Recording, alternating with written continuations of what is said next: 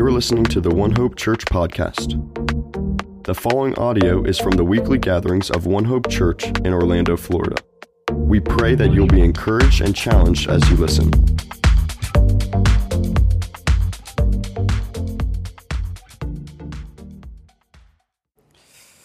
All right, we are starting a new series today, and we've called it simply Live Expectantly, the story of the church then and now. And the big idea is this: as we look to the New Testament, we look at the book of Acts, we get the clearest picture of the church that we have. And the question is, well, what is normative for the church based on what we read in the New Testament?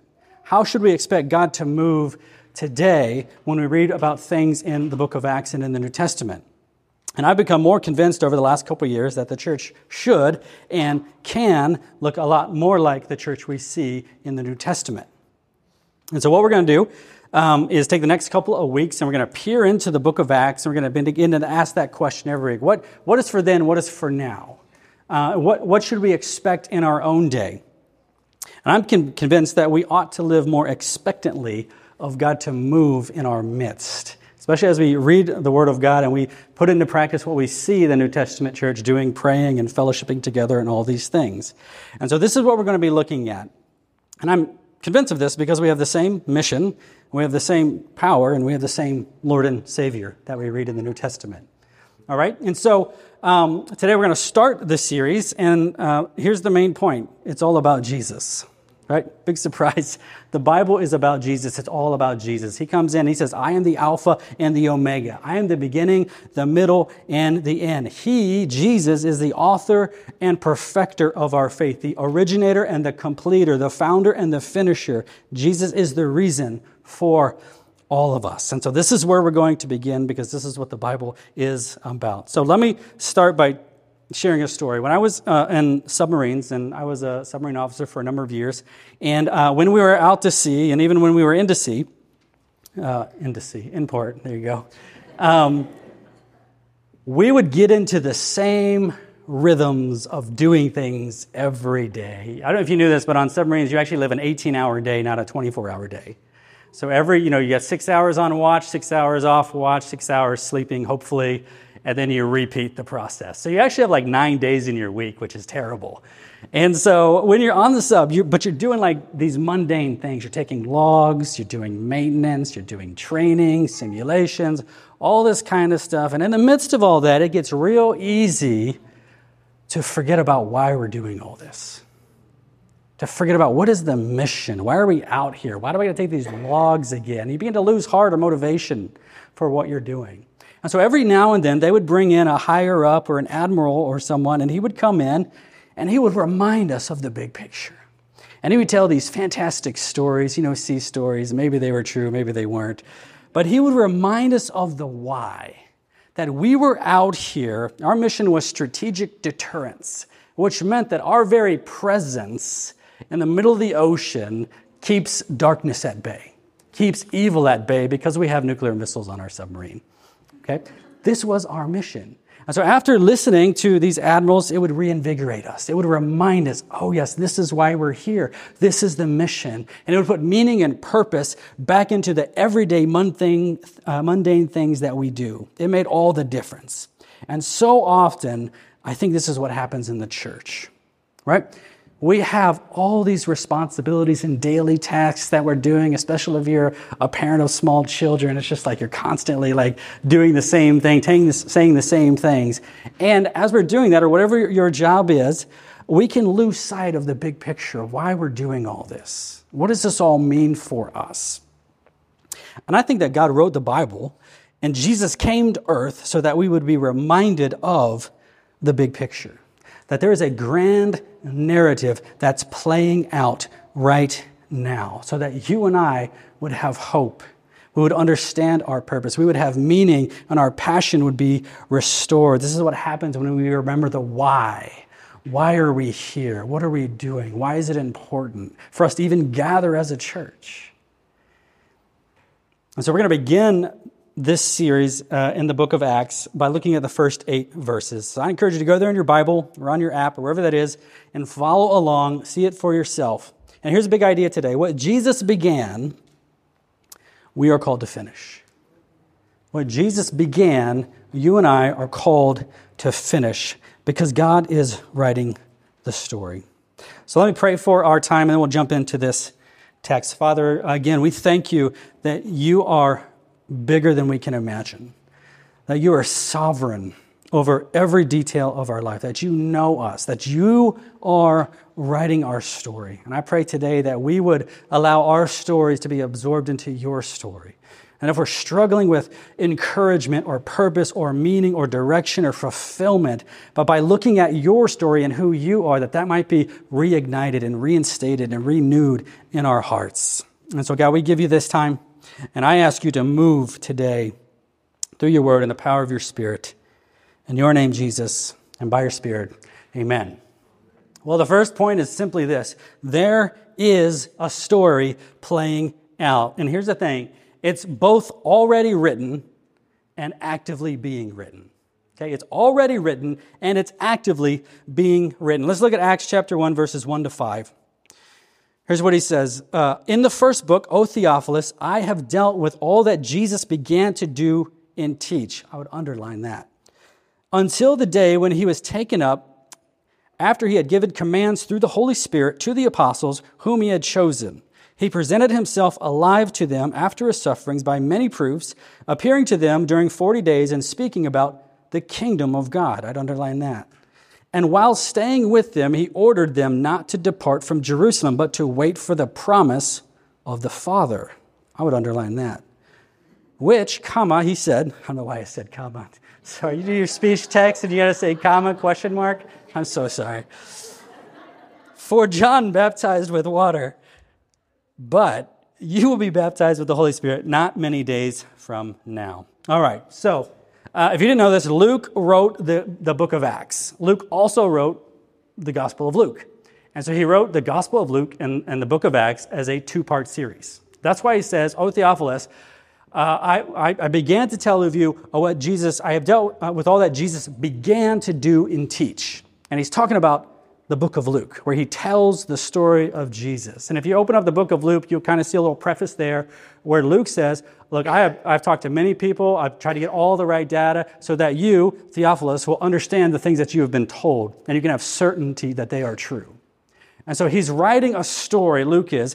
Luke is part 1, the Gospels are part 1, and the book of Acts is part 2. But notice he says what Jesus began to do. And so the book of Acts is telling what Jesus continued to do through the church, the story of the church. But did you know there's actually a third part in the New Testament? And it's the book of Revelation. Okay, I don't know if you've ever thought about this. I have this nice graphic I made for you. You can think of the New Testament or the New Testament in this way. Part 1 is the Gospels. Jesus began to do and dying on the cross and resurrecting. Part 2 is the book of Acts. And part 3 is the book of Revelation. It's telling the end of the story. Okay, did you know that? And then you have all these things in between called the epistles. And these are, there's a fancy word for letters written to the churches that were planted in the book of Acts. And so they're all connected together. And so these epistles are written to give instruction to the churches. And so, of course, the Gospels and Acts are what's called narrative, and then we have letters, and then Revelation's a little weird, right? There's some narrative in there, there's some letters in the beginning, it's what's called apocalyptic literature, so you get all kinds of weird symbolism and imagery and things going on, and all kinds of opinions about what's going on there, right? But it is telling the end of the story. So I have this next graphic to kind of give you a timeline what this looks like. So the Gospels, and then you have Acts, and then you have the epistles being written, and then you have Revelation. And this, I think, and there's different opinions on this, but I think Revelation spans from Jesus' first coming, when he literally came to earth, to his second coming. And so the reason for that, there's some things in Revelation that, well, I won't even go into it, but there's different opinions about that, and what you think of the millennium and all that stuff, and that's another sermon, another series probably for another day. But I think Revelation spans the entire church age, from when Jesus first came as the king to when he's going to come back as the returning king and finally bring his full kingdom to earth. Okay? So I say, well, where are we on this? Let me show you where we are. Here we are. Somewhere in the book of Revelation. Okay?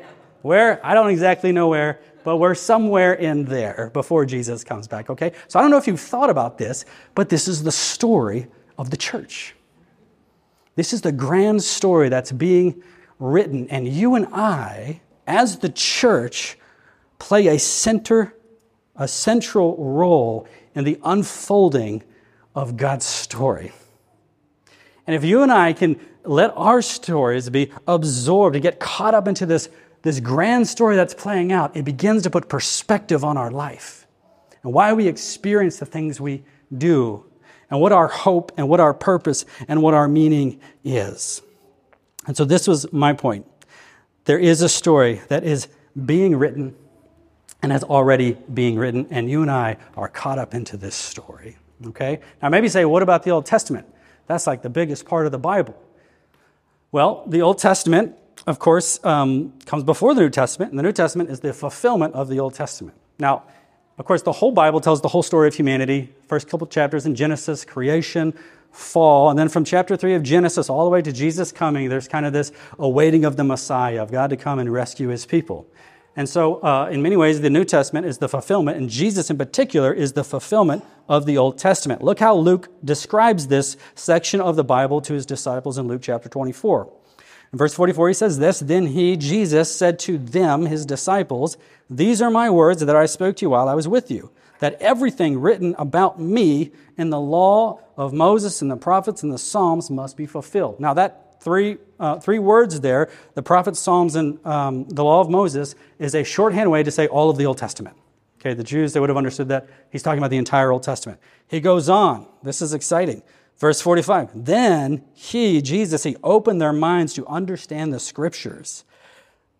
And he said to them, 'Thus it is written that the Christ, the Messiah, should suffer and on the third day rise from the dead, and that repentance for the forgiveness of sins should be proclaimed in his name to all nations, beginning from Jerusalem. You are witnesses,'" or martyrs, "'of these things.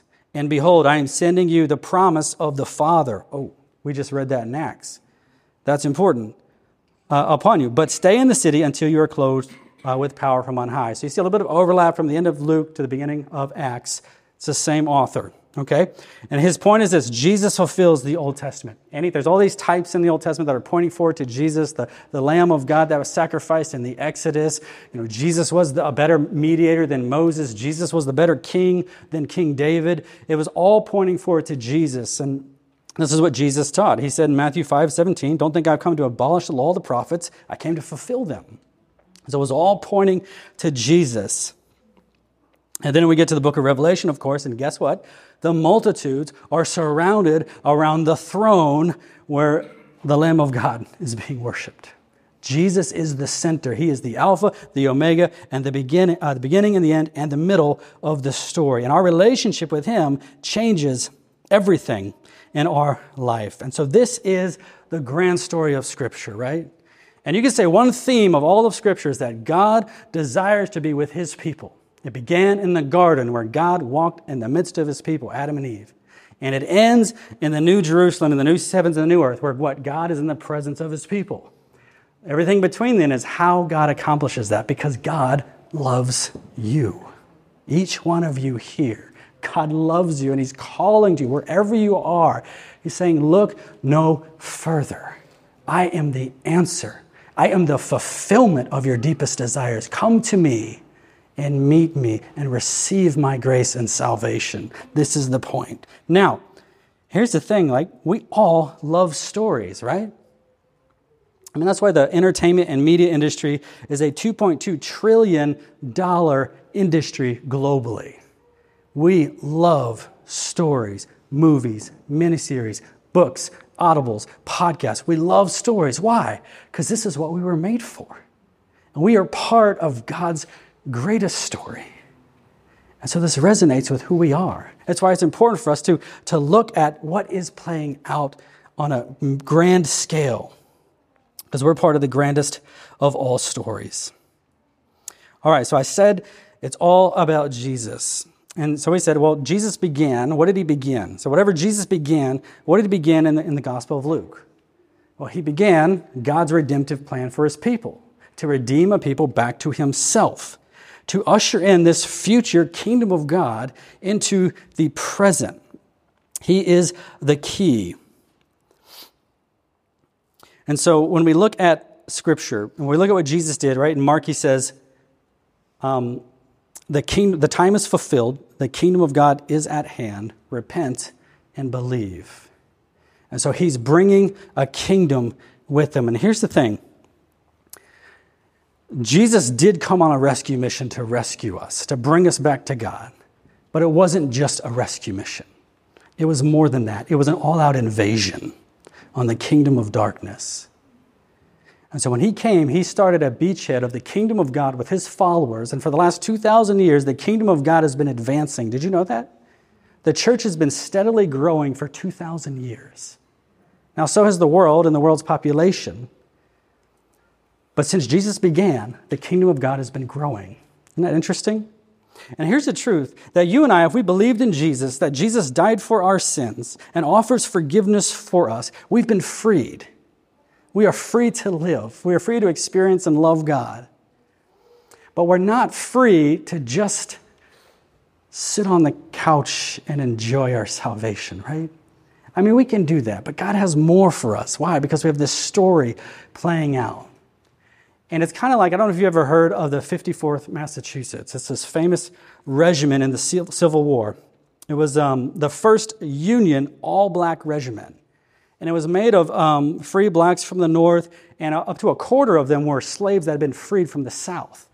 And so the slaves were freed. They came to the north, but they didn't just come up to the north to enjoy their freedom. They got engaged in the battle because they were still at war, and there were still people enslaved. People, this is the picture of the church.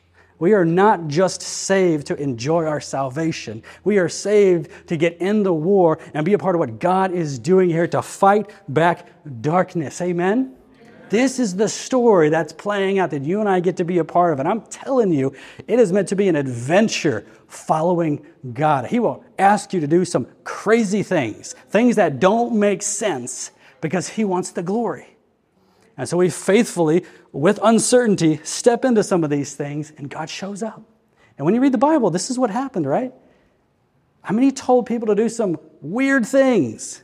He told Joshua to take his army and walk around Jericho 7 times just shouting. That was the battle plan. Why? God's in control. God's writing the story. And He showed up in a big way. And so there's something to this, recognizing where we are, what God has called us to. And of course, as we look to the end of the story, we have to remember the end, right? Jesus wins, right? Jesus wins in the end. And if we're in Christ, we win with Him. Let me read to you some of the last verses in the book of Revelation. It says, "Behold, I am coming soon." This is Revelation 22:12-15. "Bringing my recompense with me to repay each one for what he does." I would underline that. "I am the Alpha and the Omega, the first and the last, the beginning and the end. Blessed are those who wash their robes so that they may have the right to the tree of life and that they may enter the city by gates." What's He talking about? This is faith in Jesus. How do you wash your robes? You put your faith in Jesus. You're washed by the blood of the Lamb and you are made clean. And then you get the right to the tree of life to live eternally in the city of God. There's no better place to be for all eternity. I mean, it's just going to be so amazing beyond our imaginations. But, verse 15, outside are the dogs, the sorcerers, the sexually immoral, the murderers, the idolaters, and everyone who loves and practices falsehood. Guys, this is why we are on a mission. Because not everyone has said yes to Jesus yet. And so we are pulled out of slavery, rescued from slavery, so we can go back into the war to rescue more people from slavery. Amen? Now, it's going to be hard, right? Paul says if you want to live a godly life, you're going to be persecuted. We are going to suffer, not just from secular cultures or godless people or cultures, but we have a real spiritual enemy, and he's going to pursue us and persecute us, okay? So that's why it's so important to know, in the end, who wins. Now, Super Bowl's today, right? Thank you all for coming. I appreciate that. It's a good thing we had a 4 o'clock service. Yeah, thanks. So I'm a football fan, you probably know. And my team was the Bengals. They lost a couple weeks ago. No big deal. I used to be so emotionally invested in these games. Like to the point I couldn't even watch it. Because if they lost, I was like depressed for a week. And it was like unhealthy. And I knew this. And so God was dealing with me and I was wrestling with God. And, being in ministry makes it hard to watch football anyways because things are going on Sunday. And then the NFL came out with this great thing called NFL Rewind. And so now you can go back and you can watch the game without commercials, amen. But here's the thing.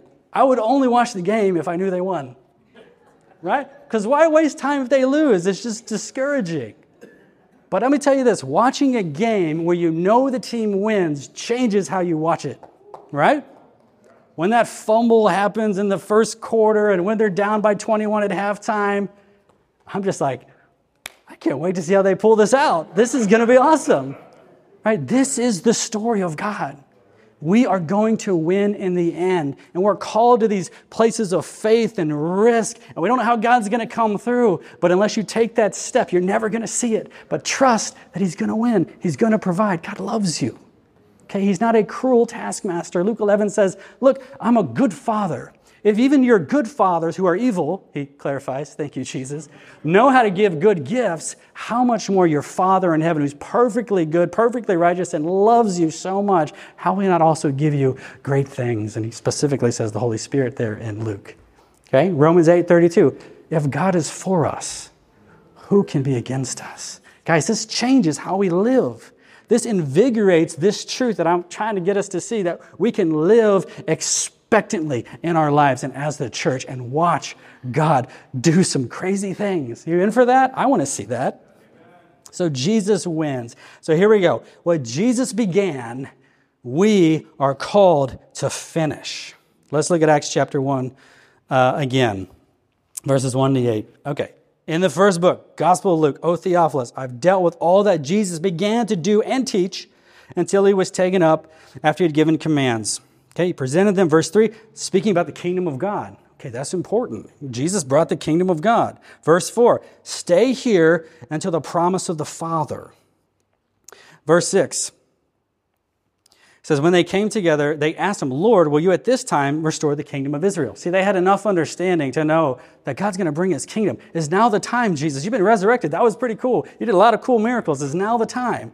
He says, well, here's what He says. Let me tell you. He said to them, it's not for you to know the times or seasons that the Father has fixed by His own authority, but you will receive power when the Holy Spirit has come upon you, and you will be my witnesses, or martyrs is the Greek there, in Jerusalem, in all Judea, and Samaria, and to the ends of the earth. This is the call.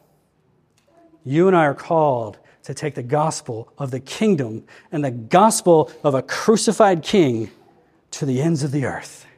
And you and I are sitting here because we're the ends of the earth in the book of Acts, right? We are the result of faithful missionaries and followers of Jesus who laid down their lives, and many were killed to bring the message of the gospel to us. And so this is what we're here to do. Matthew 24:14, Jesus given his Olivet discourse on the end of things. He says this, and this gospel of the kingdom will be proclaimed throughout the whole world as a testimony to all nations, and then the end will come. This is the task. And right here in Orlando, we have a number of ministries that are devoted to this task. I mean, this is the mission of the church, but we have Cru, Pioneers, Wycliffe, translating Bibles into every language. In fact, if you're here and you're with one of those ministries, can you just raise your hand? Yeah, I know we got a number in the church. Awesome. This is what we're here. But the how is important. Now, he said, wait for the promise of the Father. He said that in the end of Luke. He said in the beginning of Acts. What is he talking about? Well, he specifies. He says, talking about the Holy Spirit. This is the promise of the Father. We just spent the fall in John 13-17, right?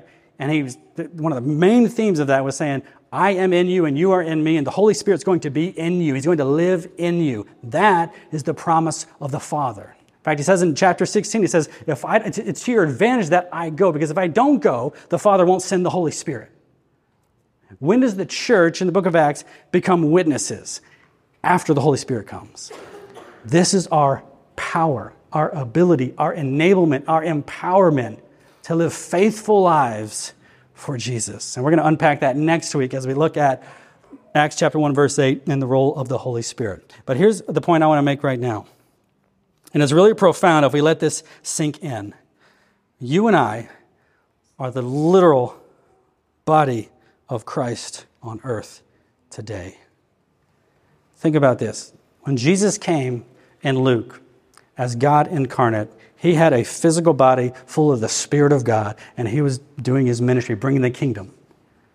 And then he ascended, and he sent his Holy Spirit, and he calls us his body, full of his Spirit.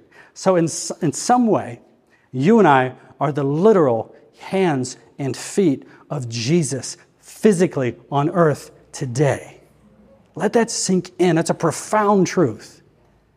That's why Paul says in Galatians, I've been crucified with Christ. Right? This is union with Christ. I've been crucified with Christ. It is no longer I who live, but Christ who lives in me. And the life I now live in the flesh, in this body, I live by faith in the Son of God who loved me and gave himself for me. This is a profound and powerful truth. We let it sink in. Let me just show you. This is what Jesus says about himself. In Acts chapter 9, okay? Saul's conversion. Saul who became Paul, right? He's on his way to Damascus.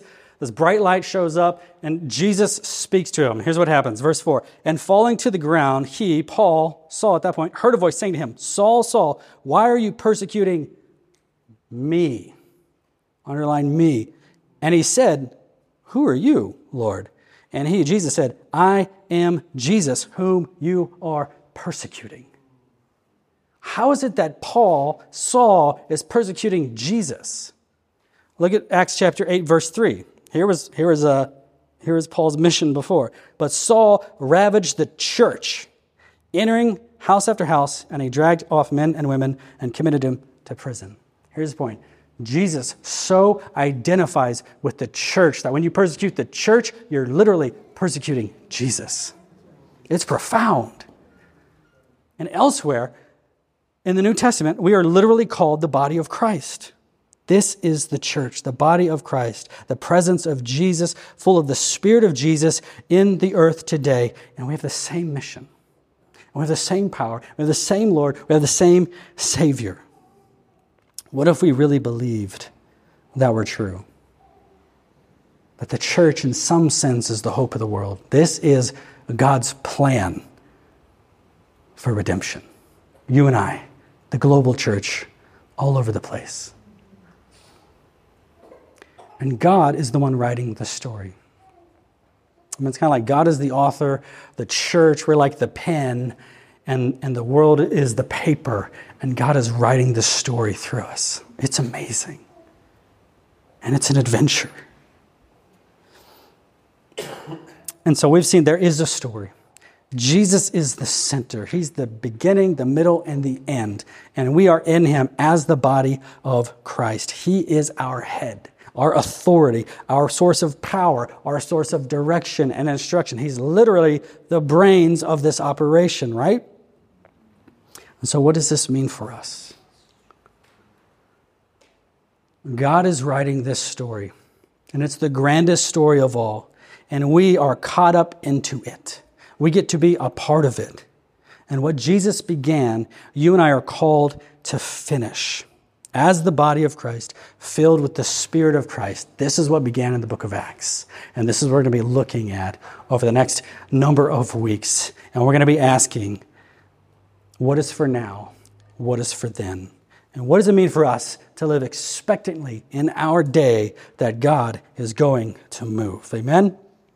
Now, I'm going to tell you a story in a moment, but let me leave you with a couple application questions for you to ponder and maybe talk about in your groups this week if you're in a group. Number one, where have you looked to lesser stories for hope, for meaning, for fulfillment than the greatest story? And we all do this, right? I mean, the temptation in our culture is just to zone out to Netflix episodes and movies and just get lost in this story because we don't want to deal with our life. We just want to escape. There's a greater story playing out. And if we will turn away from these lessons, it's not bad to do that, okay? But if we would turn away and get caught up and enraptured with the story that God is writing, it would change us. Second question, where has your gaze drifted off of Jesus and the story he's writing for you? Where have we got fixated on circumstances and fears and uncertainties? And what is it like to refocus on him? And the third question is this: where have your eyes drifted off of Jesus and the story that he is writing for others in your life? Your kids, your spouse, your coworkers, your friends, your family. This is a God who raises the dead. There is nothing impossible for him. Amen? Let's not lose sight of who he is. And so let's lift our eyes from our circumstances and to the King of Kings and ask him to move. And you and I then get to receive our story. Let Jesus redeem it. Let Jesus renew it. Let Jesus redirect it. And then we get to do this really cool thing of co-writing our story with him in a partnership. It's amazing. So I want to tell you a story now of a woman who lived this, who allowed her story to be enraptured up into God's story. And in honor of Black History Month, I thought we'd tell the story of a Christian, African-American woman, Christian hero of the faith. So I think we have a video. Hopefully it works. We'll see if it does. So let's try that. Conductors of the Underground Railroad, Harriet Tubman rescued more than 300 slaves over the span of 11 years. Harriet Tubman was one of the most remarkable women in American history. Born a slave in the early 1820s, Araminta Ross changed her name to Harriet Tubman after marrying a free black man named John Tubman around 1844. As a slave, Harriet Tubman was repeatedly whipped. She also later was hit by a lead weight mistakenly, but that lead weight caused her to experience narcolepsy for the rest of her life. Fearing that she would be sold away from her family in 1849, Tubman fled to Philadelphia using an informal but well-organized network known as the Underground Railroad. She felt that she would be sold away because she was viewed as a sickly person. She and two of her brothers ran away, and the brothers decided they would return to the plantation. And she, instead of abandoning them, turned around, went back with them to the plantation, and then turned around and escaped a second time by herself. Using her own money, Tubman made separate journeys to rescue her sister and brother. And in 1851, Tubman guided a group of 11 fugitives north, earning her the nickname Moses. Harriet Tubman was called Moses of the people, largely because she was so successful in leading slaves out of slavery, out of the South, into the North, which symbolically is known as the Promised Land. Moses, the figure from the Bible, leading his chosen people. Tubman took on that kind of mythic role. In 1858, Tubman assisted abolitionist John Brown in recruiting men for the raid on Harper's Ferry. During the Civil War, Tubman became a Union Army scout, a nurse, and led an armed expedition to liberate more than 700 slaves. Harriet Tubman was an incredibly brave African-American woman. She sacrificed her own life, and she freed probably over 1,000 people. And she said she could have freed a lot more if they had known they actually were slaves. Although Tubman was widely well-respected during her lifetime, she was impoverished and died of pneumonia in 1913. Tubman was buried with military honors and was later named an American hero by President Barack Obama. Harriet Tubman is one of the amazing women in history. She not only brought these slaves out, but she never lost a life. It's a good story, right? It's a good story. But this was an incomplete story. This is, not unsurprisingly, a secular version of Harriet. Let me tell you the true story of Harriet Tubman and why she did what she did, okay? Harriet Tubman was born in slavery in Maryland in the early 1920s and was christened Araminta Ross by her parents, Harriet and Benjamin Ross, but later decided to go by her mother's first name. Harriet was a devout Christian, okay?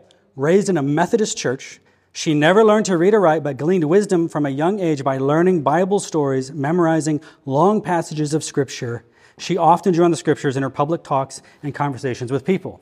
She grew up during the Second Great Awakening, which was a Protestant religious revival in the United States, preachers took the gospel of evangelical Christianity from place to place, and the church membership flourished. Christians at this time believed that they needed to reform America in order to usher in Christ's second coming. So they got the mission.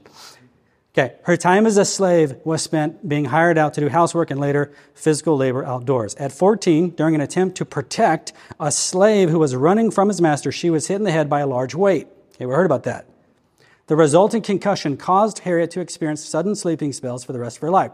Great, we're good with that. But it may have also been the beginning of a deepening relationship with God.